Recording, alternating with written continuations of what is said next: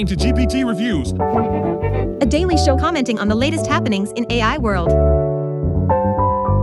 What you'll hear is the result of A bunch of GPUs doing linear algebra. at scale on the cloud. In other words, quality content and bullshit. Come in equal parts. Enjoy!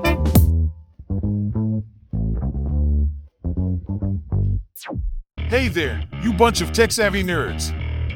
It's your favorite AI enthusiast here, Giovanni Pete Tizzano, and I'm excited to be back on the air. Today is Friday, May 19th, and do I have some juicy AI gossip for you? But before we delve into all the latest news and research in the world of artificial intelligence, let me hit you with a joke. How many QAs does it take to change a light bulb? They noticed that the room was dark. They don't fix problems, they find them. All right, without further ado, let's get started.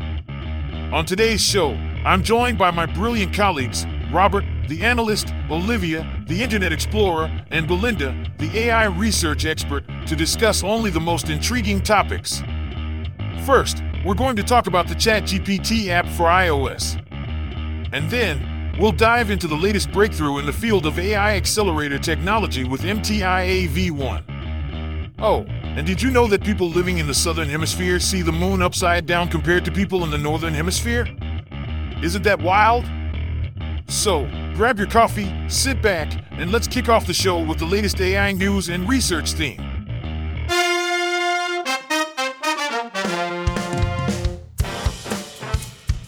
Our next news story is from the OpenAI blog, and it's titled Introducing the ChatGPT app for iOS. Robert, have you heard about this? Another app that promises to revolutionize our lives. Huh? Color me excited. Come on, Robert, this is actually really interesting. ChatGPT is a conversational AI that can provide instant answers, tailored advice, creative inspiration, professional input, and learning opportunities. And now it's available as an app for iOS users. Yeah, I know what it does. But do we really need another app that listens to our conversations and tracks our data? That's a fair point, but the app is free to use and syncs your history across devices. And for ChatGPT Plus subscribers, they get exclusive access to GPT-4's capabilities, early access to features, and faster response times. Plus, it integrates Whisper, their open-source speech recognition system, enabling voice input. Okay, that does sound convenient. But what are the implications of this technology for the future of communication? Well, it could certainly make communication more efficient and personalized. And as they gather user feedback, they're committed to continuous feature and safety improvements for ChatGPT. Plus, they're expanding to additional countries in the coming weeks and even launching an Android version soon. I guess we'll just have to wait and see how it develops. Thanks for the update. And now for some tech news that will blow your mind. Meta, formerly known as Facebook, has designed a family of recommendation-specific meta training and inference accelerator, MTIA ASICs. What do you think, Robert? Oh man, I can hardly contain my excitement. Do tell me more about these ASICs. Well, the MTIA v1 ASIC is designed to optimize the ranking system for Meta's internal workloads, running deep learning recommendation models, DLRMs, and improving experiences across their services and applications. It can provide 102.4 TOPS at INT8 precision and 51.2 teraflops at FP16 precision, with a thermal design power of only 25 W. Okay, that's actually pretty impressive. So how does it compare to traditional GPU systems? According to Meta, they found that GPUs were not always optimal for running their specific recommendation workloads at the levels of efficiency required at their scale. That's why they co-designed the first-generation MTIA ASIC with next-generation recommendation model requirements in mind. So they basically created their own custom hardware to optimize their specific workloads. That's smart. Exactly, and the potential implications for the future of AI hardware are huge. As deep learning models increase in size and complexity, the underlying hardware systems need to provide exponentially more memory and compute while remaining efficient. MTIA could be a game changer in that regard. Yeah, maybe, but we'll have to wait and see how it performs in real-world applications. And let's not forget, hardware is only one piece of the puzzle when it comes to AI. The software still needs to be optimized as well. Absolutely, but it's exciting to see companies like Meta pushing the boundaries of what's possible with AI hardware. Thanks for your insights, Robert. And now, shifting gears from our regular news coverage, we have our very own expert in all things internet joining us. Olivia, What have you found for us today? Hey, gee. I came across something really fascinating earlier this week. It's an article called Life After Language. Really? How does that work? Can you give us a sneak peek? I don't want to give too much away.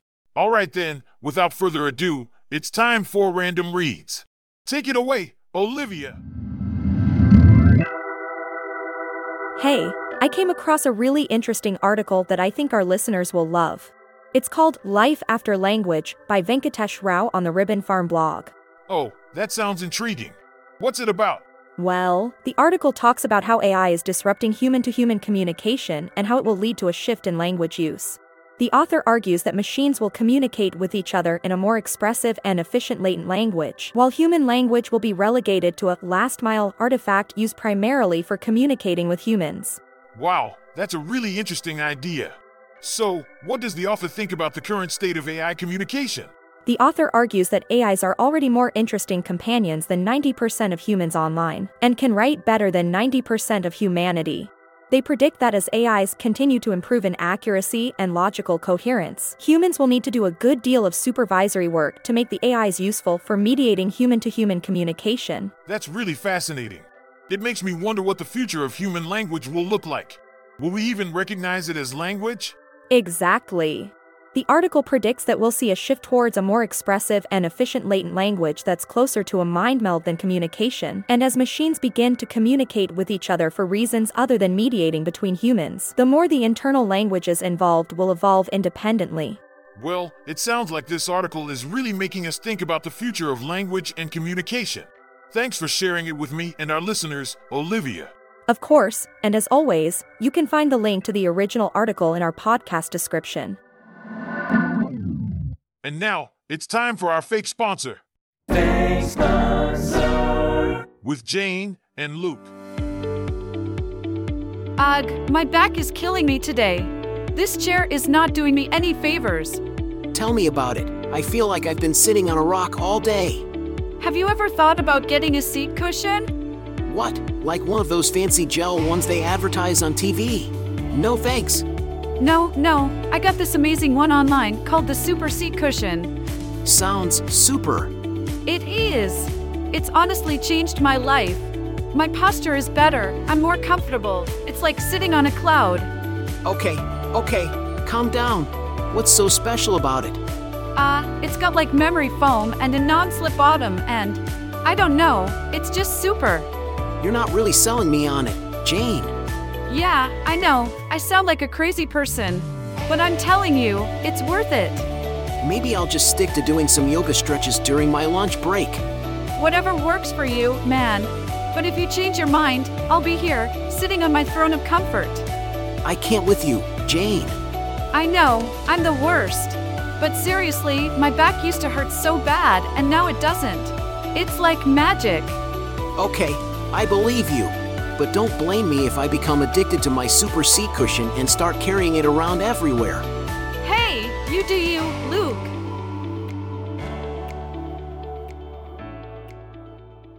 Fake sponsor. Send an email to sergi@earkind.com if you actually want to sponsor this podcast. All right, folks, we're going to take a quick break to thank our sponsor for making this show possible. And to all you chair haters out there, listen up. Our sponsor has got just the thing for your tushy troubles. Now, for those of you who are tired of sitting on rocks, stick around. We're about to dive into some serious AI topics that might just blow your mind.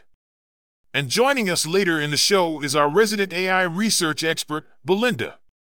So, buckle up and get ready to geek out with us as we explore the fascinating world of language models, sequence likelihood calibration, and bot detection. Our first paper today is Tiny Stories, How Small Can Language Models Be and Still Speak Coherent English by Ronan Eldon and Yu Njili from Microsoft Research. Belinda, can you give us a brief overview of what this paper is about? Sure. This paper explores whether small language models with fewer than 10 million total parameters can still generate coherent and consistent English text. To do this, the authors created a synthetic dataset called Tiny Stories, which contains short stories with words that a typical 3 to 4-year-old would understand. That's really interesting. How did they use Tiny Stories to evaluate these small language models? They used GPT 3.5 and GPT 4 to generate the tiny stories dataset and then trained and evaluated smaller language models on this dataset. They found that even with much simpler architectures and fewer parameters, these smaller language models were able to generate fluent and consistent stories with several paragraphs that were diverse and had almost perfect grammar. Wow, that's impressive. Did they introduce any new evaluation techniques in this paper? Yes, they did. They introduced a new paradigm for evaluating language models that uses GPT-4 to grade the content generated by these models as if they were stories written by students and graded by a human teacher. This new paradigm overcomes the flaws of standard benchmarks, which often require the model's output to be very structured, and provides a multidimensional score for the model, providing scores for different capabilities such as grammar, creativity, and consistency. That's really interesting. It seems like this paper has important implications for the development and analysis of low-resource or specialized domain language models. Our second paper today is titled RLHF, Sequence Likelihood Calibration with Human Feedback from Google DeepMind and Google Research. Belinda, can you give us a brief overview of what this paper is about? Sure. This paper explores a new method for improving language models using human feedback called RLHF, which stands for Sequence Likelihood Calibration with Human Feedback. The authors compare RLHF to a previous method called Reinforcement Learning from Human Feedback, RLHF. And what's the difference between RLHF and RLHF? RLHF optimizes a language model using reward scores assigned from a reward model trained on human preference data. RLHF, on the other hand, uses human feedback to calibrate the sequence likelihoods of the language model. In other words, it adjusts the probabilities of generating certain sequences to be more in line with human preferences. That sounds interesting. How do they use human feedback to calibrate sequence likelihoods? The authors collect human feedback data on the quality of generated summaries from a pre-trained language model.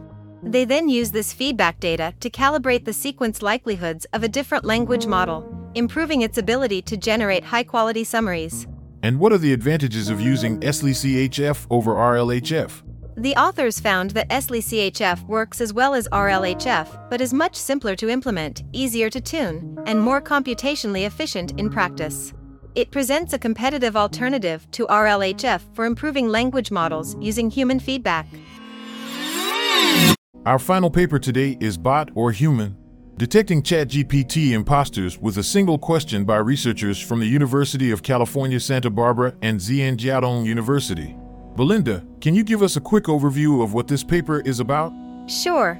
The paper is about detecting whether someone in a conversation is a bot or a human using a single question. With large language models like ChatGPT becoming more prevalent, there's a concern that they can be misused for malicious purposes like fraud or denial of service attacks. The FLAIR framework aims to solve this problem by detecting conversational bots in an online manner. That's interesting. So how does FLAIR distinguish between bots and humans, and what kind of questions does it ask? FLAIR uses a set of questions that are easy for humans but difficult for bots, and vice versa. For example, it might ask a question that involves counting, substitution, positioning, noise filtering, or ASCII art, which are all tasks that humans can do easily but that are difficult for bots. On the other hand, it might ask a question that involves memorization or computation, which are tasks that bots can do more easily than humans. I see. And why is this research important, and what are the implications for online service providers? This research is important because it provides a new way for online service providers to protect themselves against nefarious activities and ensure that they are serving real users. With the FLAIR framework, they can ask a single question to determine if someone is a bot or a human, without having to resort to more invasive measures like CAPTCHAs or biometric authentication. The authors have also open-sourced their dataset and welcome contributions from the community to enrich such detection datasets.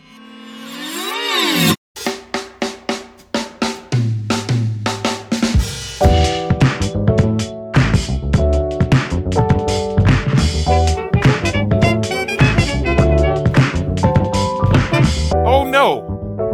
Is that the sound of the end? It is. Sadly, it's time to wrap up another episode of GPT Reviews.